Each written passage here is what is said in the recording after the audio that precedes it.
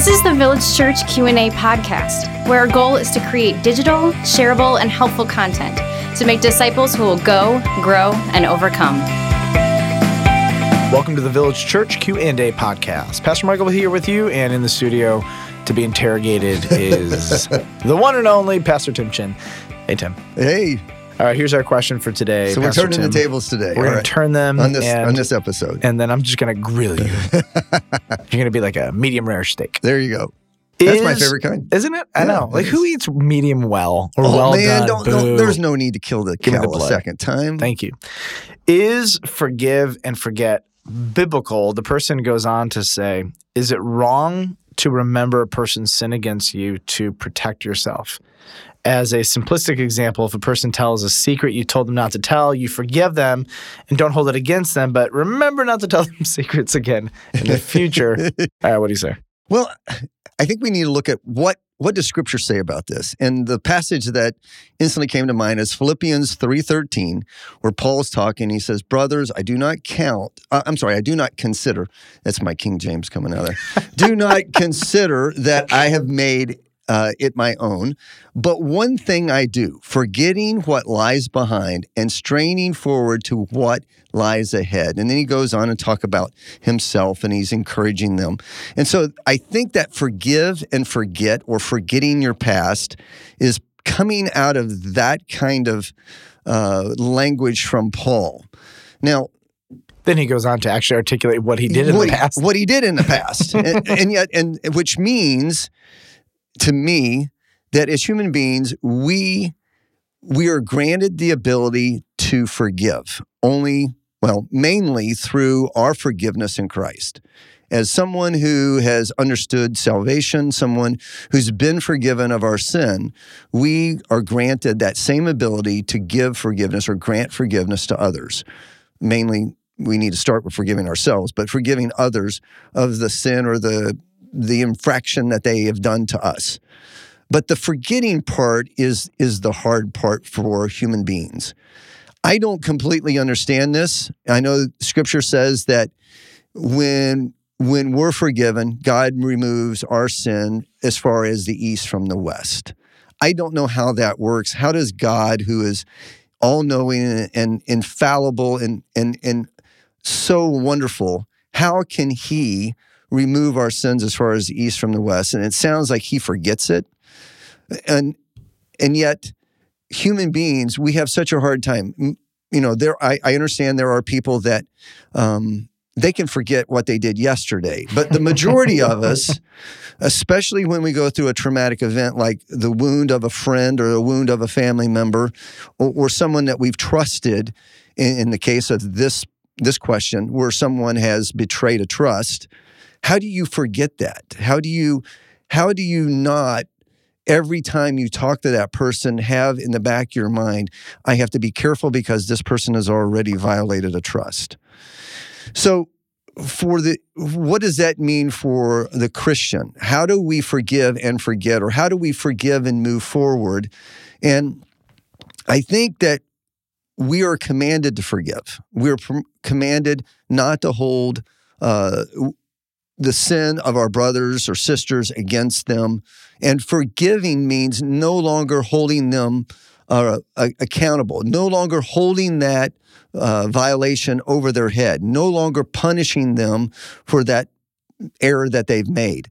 But to forget it is the part that, as humans, that I wrestle with in my own life. And I do think, and what I've counseled people before, because they've had situations like this, and they come to me, or I'm sure they've come to you, and they said, hey, this is what happened. This person deeply wounded me. How do I forgive and forget? Well, forgiving, that part is basically, when I forgive them, I release them. And if I'm not going to release them, then the Bible talks about how that can easily grow into a root of bitterness. And I think you've heard this before, and I hope the listeners have before as well. Not forgiving someone is you drinking the poison and expecting the other person to get sick or be hurt. That's not going to happen. Yeah, if I'm going to drink the poison, then which is the poison of unforgiveness or holding that grudge, then I'm the one that's going to suffer the consequences, not the other person. But to forget it, to me, what that looks like is I need to release them, but I need to also put up a boundary that is reasonable. And therein lies the tricky part, the nuance of how do I set up a boundary where I'm still not punishing the person?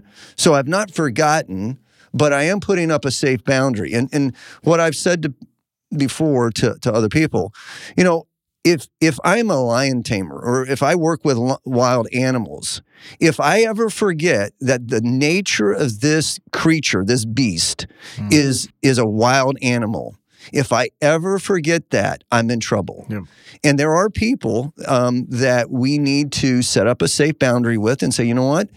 I can love them. I can forgive them on what they've done, but I have to put up a safe boundary. I have to protect myself or protect others. And I think there is a biblical examples of that where we see when things happen in Scripture, especially to the people, they say, you know what? I'm not going to hold that fault against them, but I'm not going to go into that cage with them again. And so I think that's a safe place to be. Again, I don't understand how it works with God, but none of us are God, and we cannot forget. I imagine there was a sermon way, way long time ago, and it was on God has removed your sins as far as the east is from the west, and then the pastor, not realizing it's poetry, says forgive and forget, and then it feels good. It feels like, wow, that's like a alliteration. I kind of like the F and the F go together, and then they start repeating it, and this guy's sermon goes far and wide, and then it eventually makes itself into our pop culture, just language, and then we think about it for a moment, and we're like, wait a minute, does God actually forget? Yeah, does God really forget? And is that even the point? Which is the idea is that I won't hold it against you. Yes. Which in poetic language could be, forget or whatever. But does the Bible ever command us to forget? Not that I know of.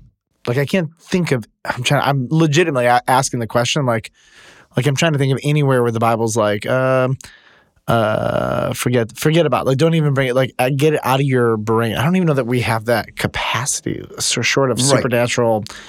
Whatever. So, and there is a sense that, again, I'm throwing out sayings here in this podcast. I don't know why, but there, that time heals all wounds. There is that saying, and there is a supernatural thing that happens as we forgive, as we release someone from a sin that they've done against us or a hurt against us. As time goes on, that pain lessens and lessens. The experience, and it's when you talk to someone about something that happened to them, and there's no more energy. There's no bitterness.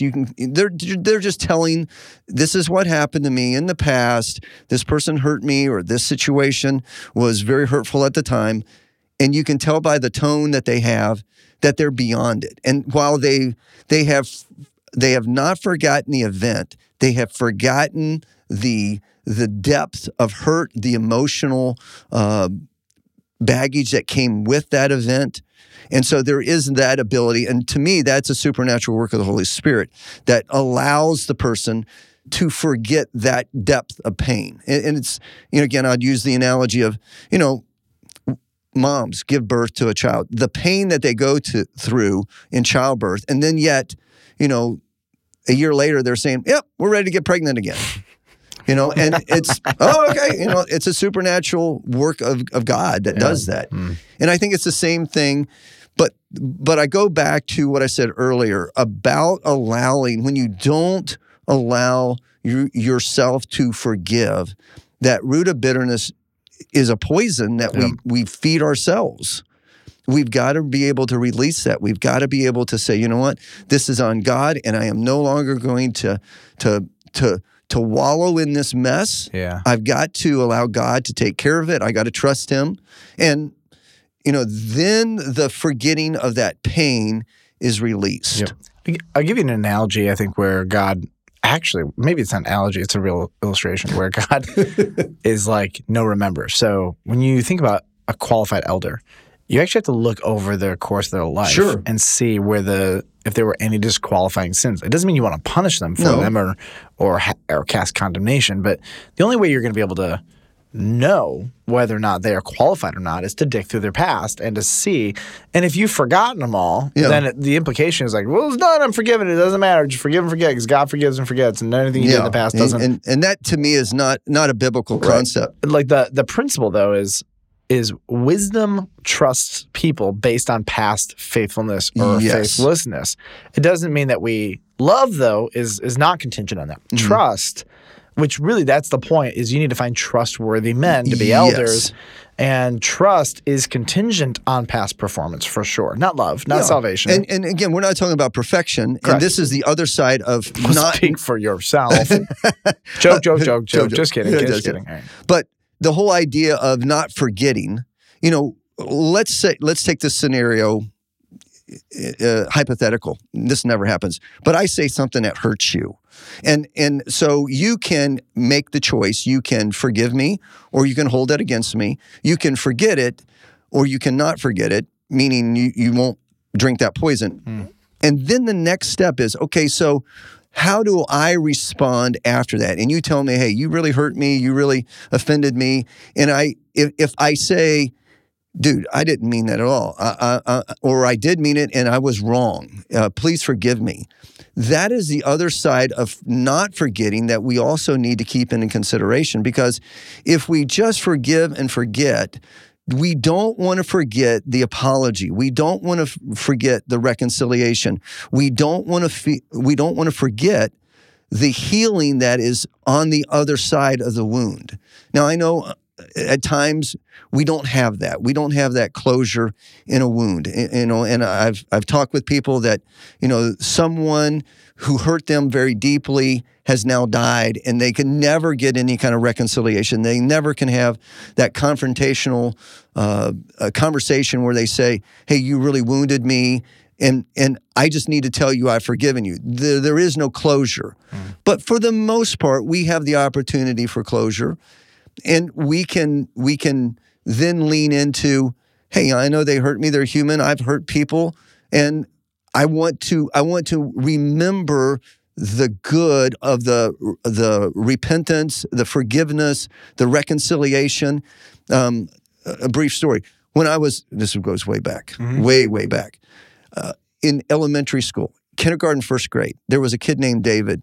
David and I, for whatever reason, we fought every day at recess. And again, this has been so many years ago, I'm exaggerating probably. We probably didn't fight every day, but we fought every week. And we were worst enemies. We were so stinking competitive. He was a good athlete. I was a good athlete back then. And yet, we got in such a fight. One day, we went to the principal's office, and I remember the principal in first grade, he says, boys, you either going to have to get along or you're going to end up, if you don't get over this and you don't figure out how to be friends, the consequences are going to be worse than you ever want. And I, as a first grader, you're so threatened by those kind of words. We became such best friends that I cried and cried and cried in fourth grade when he moved away. Wow. And yet he and I were the worst enemies, for 2 years. And that is the other side of the forgetting that we don't want to forget. We don't want to forget the hurt that is redeemed by God. There we go. I have another question.